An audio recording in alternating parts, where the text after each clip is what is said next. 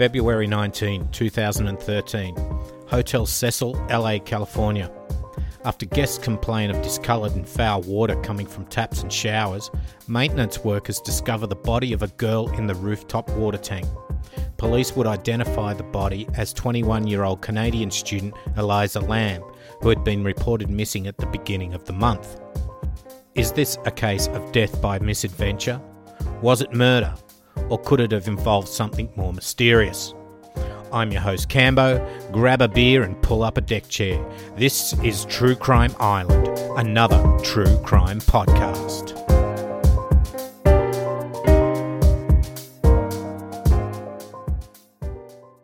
So Elisa had been a student at the University of British Columbia and had left her Vancouver home in January 2013 for a trip to Santa Cruz, California.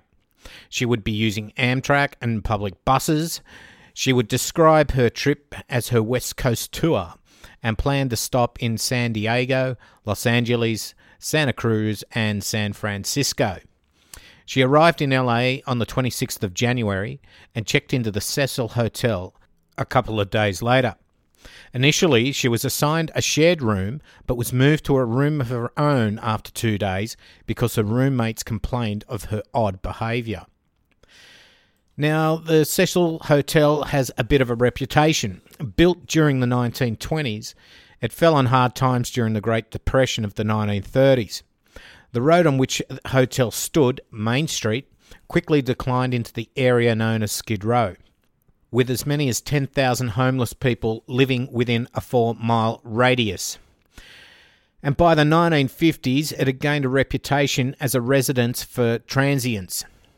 Elizabeth Short, victim of the Black Dahlia murder, the city's best-known unsolved killing, supposedly made the Cecil her last stop before her death. In 1964, Goldie Osgood, the pigeon lady of Pershing Square, was raped and murdered in her room at the Cecil.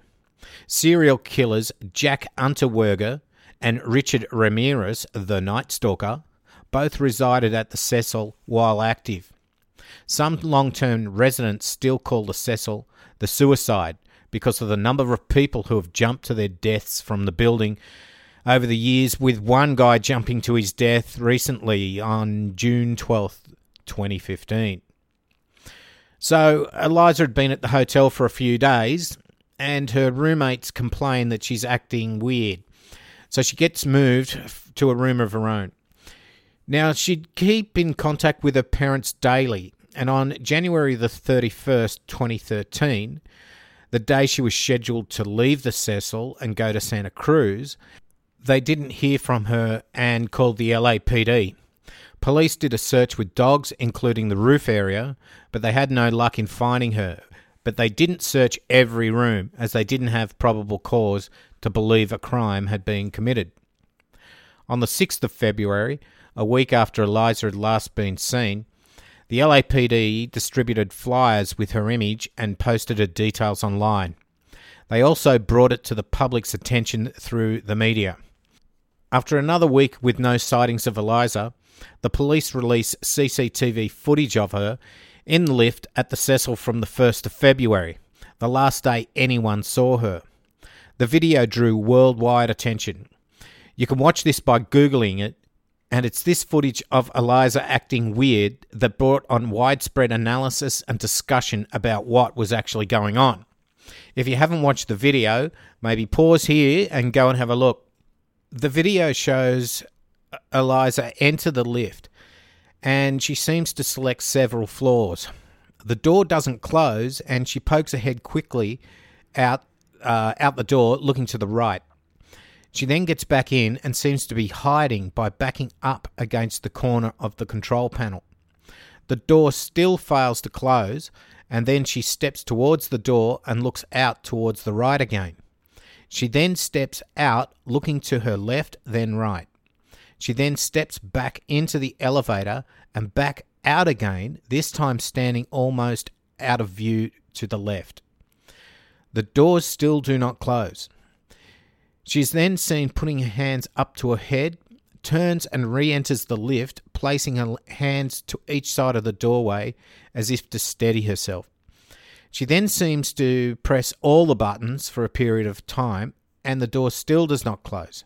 She then exits the lift, stands to the left, then turns to her right, where she then waves her hands out to her sides with palms flat and fingers outstretched. Finally, she seems to be counting on her fingers. She then turns to her left and walks away. The lift then closes and goes to another floor. So getting into the third week of her disappearance, hotel guests at the Cecil started to complain about low water pressure, discoloured water, and a bad smell from the water. On the 19th of February, workers went to the roof to check the water tanks, and they discovered the naked body of Elisa in one of the tanks. So a lot of the tenants moved to other hotels, and those that remained signed a waiver that they were aware of the health risks.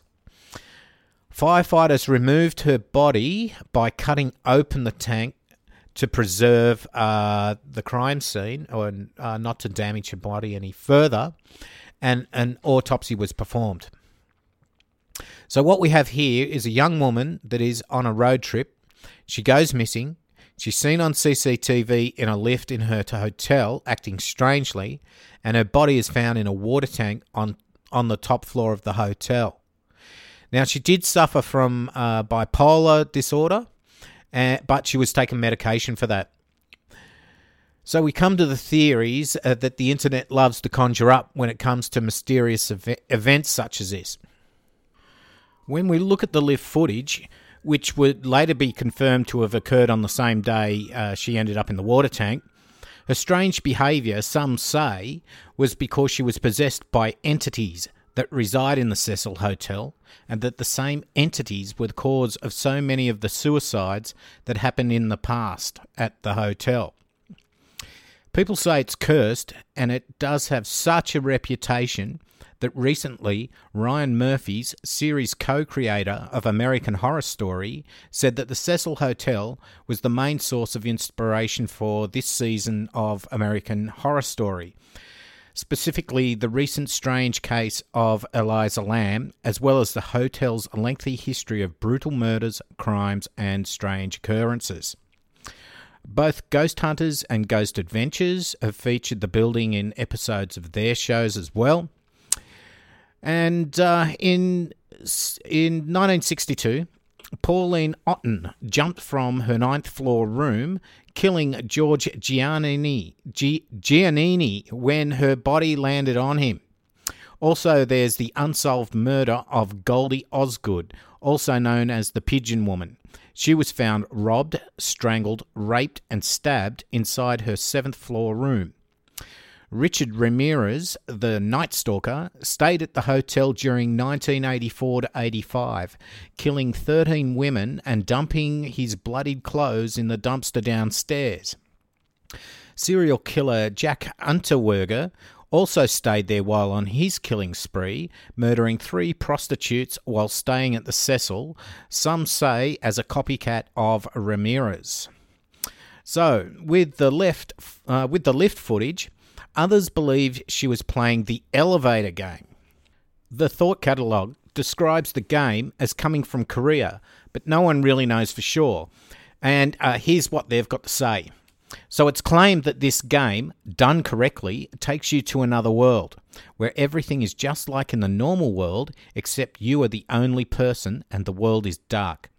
Some who claim to have successfully returned after playing the game report a red cross in the distance, but all claim to have become disoriented and had trouble remembering how to get back. So, the elevator to another world. This is how you go. Only one person can play at a time. You can only perform this ritual in a building at least 10 stories high with at least one elevator in it. You cannot proceed otherwise. Instructions. Travelling. 1. Enter the elevator from the first floor by yourself. If anyone else gets on, then understand that you cannot continue from the first floor and wait until the elevator can be taken alone. 2. Press the button for the 4th floor. 3. Do not get out when the elevator reaches the 4th floor. Stay in the elevator and press the button for the 2nd floor.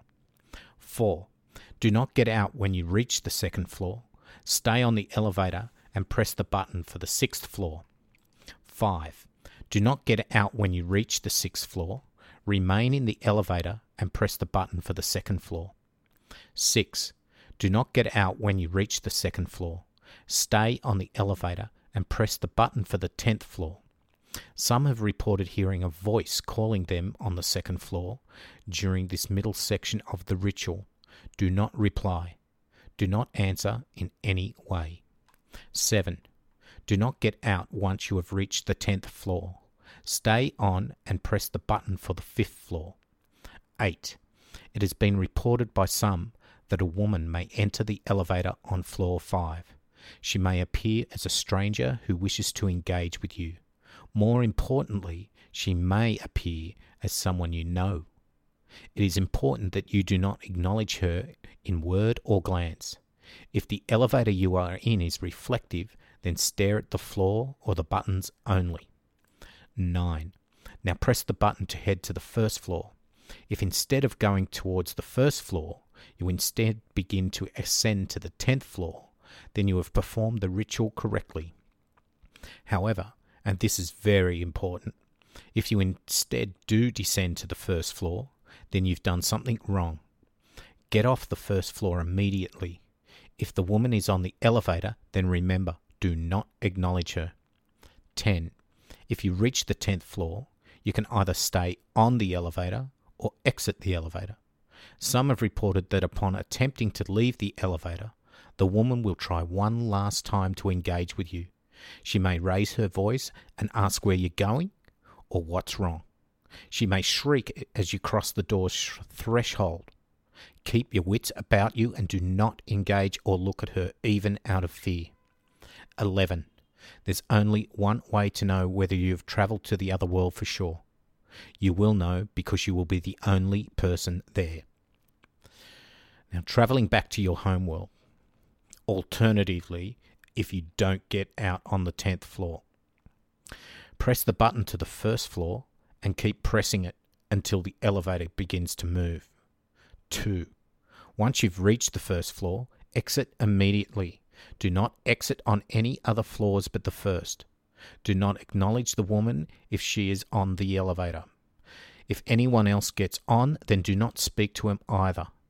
Remain silent. Now, if you do exit the elevator at the 10th floor, 1. The elevator you used to get there is the only one you can use to return. Remember it. 2. When you get back on the elevator, press the buttons in the same order you did in steps 2 through to 8, which you used to travel. This should take you to the 5th floor. 3. Once you've reached the 5th floor, press the button for the first floor. Do not be surprised when you instead begin to ascend again to the 10th floor. Do not panic. You can press the button of any floor lower than 10 to stop ascending, but you have to do it before you again reach the 10th floor. Some have described being called not to cancel the elevator's ascension. You must. 4. Once you've cancelled the ascension and reached the first floor, make sure that everything seems normal to you, if anything seems remotely strange. If you hear anything you should not be hearing, if you smell something you don't recognize, then do not exit the elevator. You have to repeat step 2 until everything on the first floor seems normal. This is very important. 5. Once you are satisfied that everything on the first floor is as it should be in your world, then you can exit the elevator. Additional information on travelling. The other world has been described by travellers as dark, but otherwise exactly like your home world. Again, you will know that it is not your world because no one else will be there. You may see a distant red cross through a window. This may be a cross or it may be something else. Electronics often do not work, but some have posted videos claimed to have been taken while travelling to the other world. You may become disoriented if you exit on the 10th floor. You may feel dizzy. Be vigilant. Pay attention to how you are feeling and keep your wits about you. If you pass out, you may wake up at home, but understand it may not be your home world. It also may not be the other world you intended to travel to by invoking this ritual. Examine everything around you to make sure it is as it should be.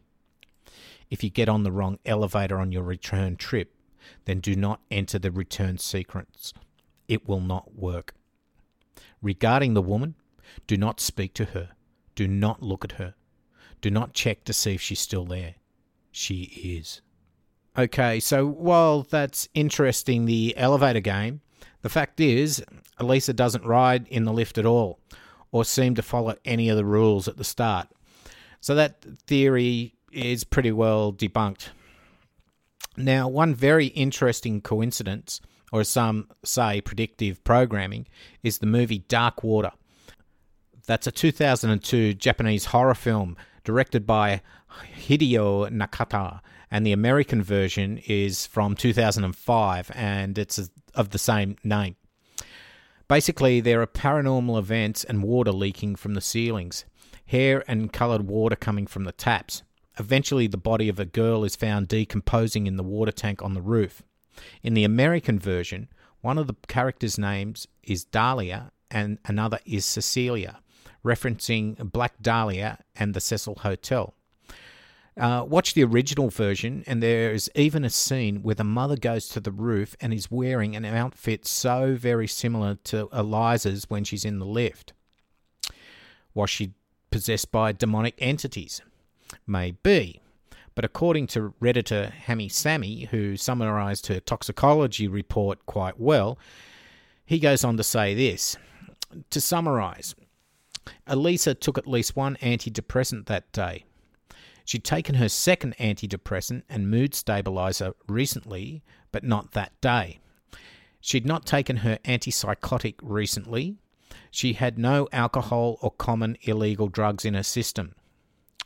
Now, there's a very strong risk of mania associated with taking antidepressants alone, not in conjunction with an antipsychotic or mood stabiliser for bipolar disorder, which Eliza suffered from. I think it's safe to say that the video, combined with the toxicology report, proves beyond a reasonable doubt that she was experiencing a manic episode at the time of her death, independent of any other drugs, illegal or otherwise, she may have had in her system. So I don't really think demonic entities were involved.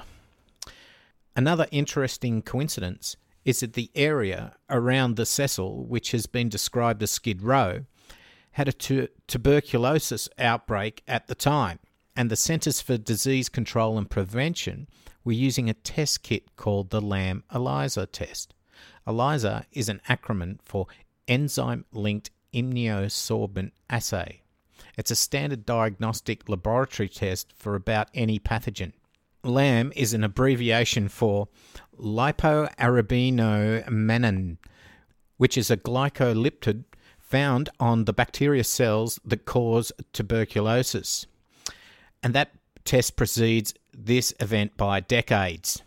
So I think it's fair to say that her actions weren't from her playing the elevator game or from demonic possession. Rather, she was having an episode from the combination of drugs she was and wasn't taking at the time. So how did she get in the water tank when the hotel insisted that the access door to the roof was locked and alarmed, and how did she lift the heavy hatch to get in the water tank? Well, apparently the door wasn't always locked, and that staff would prop it open and go up there to smoke.